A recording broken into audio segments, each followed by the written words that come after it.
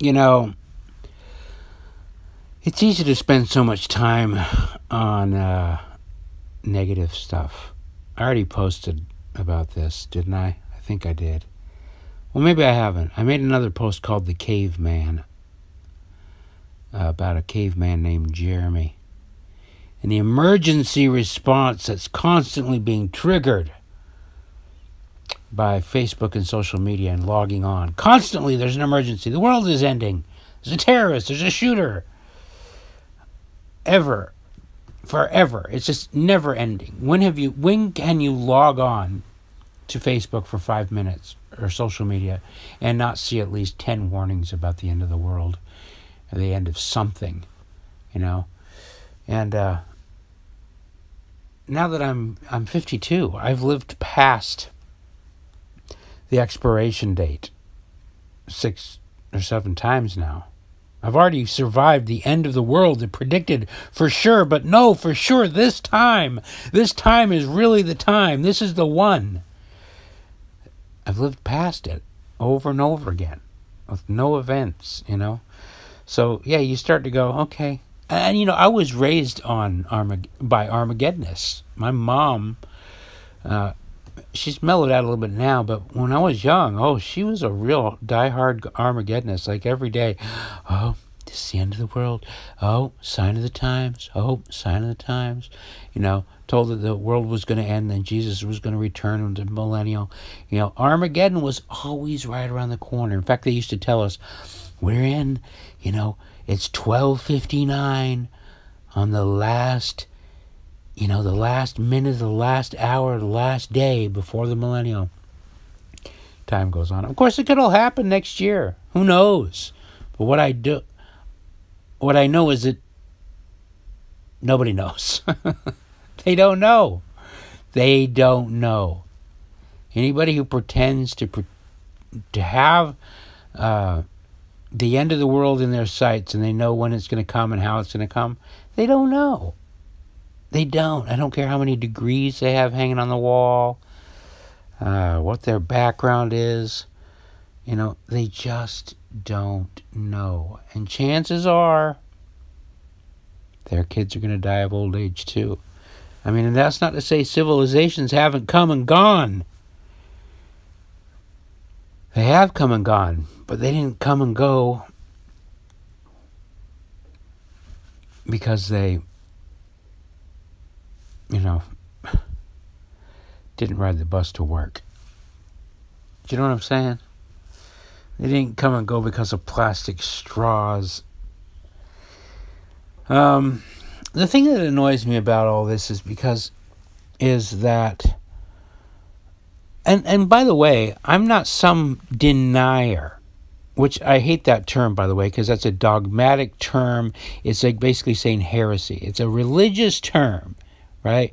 Now, I'm going to switch topics for a second here. I got rid of religion in my mid-20s, right? And thinking, oh, well, the world's headed towards a more irrational, secular way of thinking. And I look down my nose on religion and like, oh, you stupid idiots, why do you need religion? I'm realizing now in my old age, half a century old, 52, that people have this desire to be religious built into them, I believe.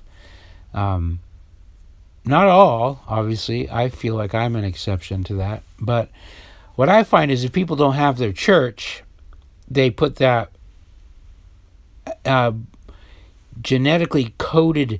seemingly genetically coded desire to have faith and believe or answer the unanswerable questions into something else, namely the state, or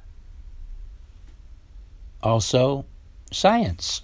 Science is, you know, being run like a religion these days, you know. 97% of the people agree.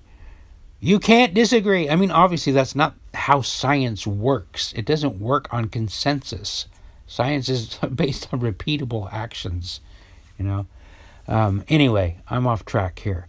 But what I don't like about it is science like many of the other faiths, and the state, like many of the other faiths that I try to get away from, end up taking on the same characteristics of these churches. You can't deny, you can't lose faith. If you're not a believer, you're a heretic, and conformity is a must. And also the ugly message that I really hated about religion was that you're a sinner. You're a sinner. You don't deserve to live. You're at a deficit already, and you owe. In religion, it was Jesus, and the other religions have their equivalents. But now the environmentalists are taking that same approach. It's like everywhere you turn, it's like you, human, bad. You're bad. You're wrecking the earth. Your existence is killing this bunny. Look at you. You're making this bunny's life hard. You don't deserve to live. The bunny deserves to live. And, of course, I love the people that say we can all live in harmony. And I believe in that stuff, too. Let's figure out a way so everybody can live in harmony the best we can.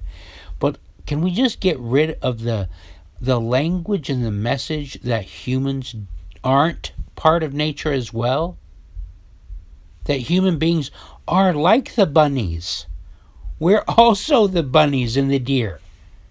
We also need to thrive. Human beings, you, listening, you deserve to also live and thrive and flourish. And you can probably do your part to make life on Earth better. You're probably not going to solve it all by yourself. And who knows who will. And who knows if it needs to be solved. I mean, a disaster could come wipe everybody out in a second anyway. One meteor and the whole argument seems stupid. Right? No plastic straws. Kablam, meteor. Yeah, okay. I told you I'm a preacher, man. I'm going to preach. So that's my message to you. You, dear listener, deserve to live and flourish, and you shouldn't worry so much. Que sera, sera. Whatever will be, will be. And all you've got to do is do your very best to take care of yourself and the people you love. If you do that, you're doing more than your fair share. There you go. Have a nice day.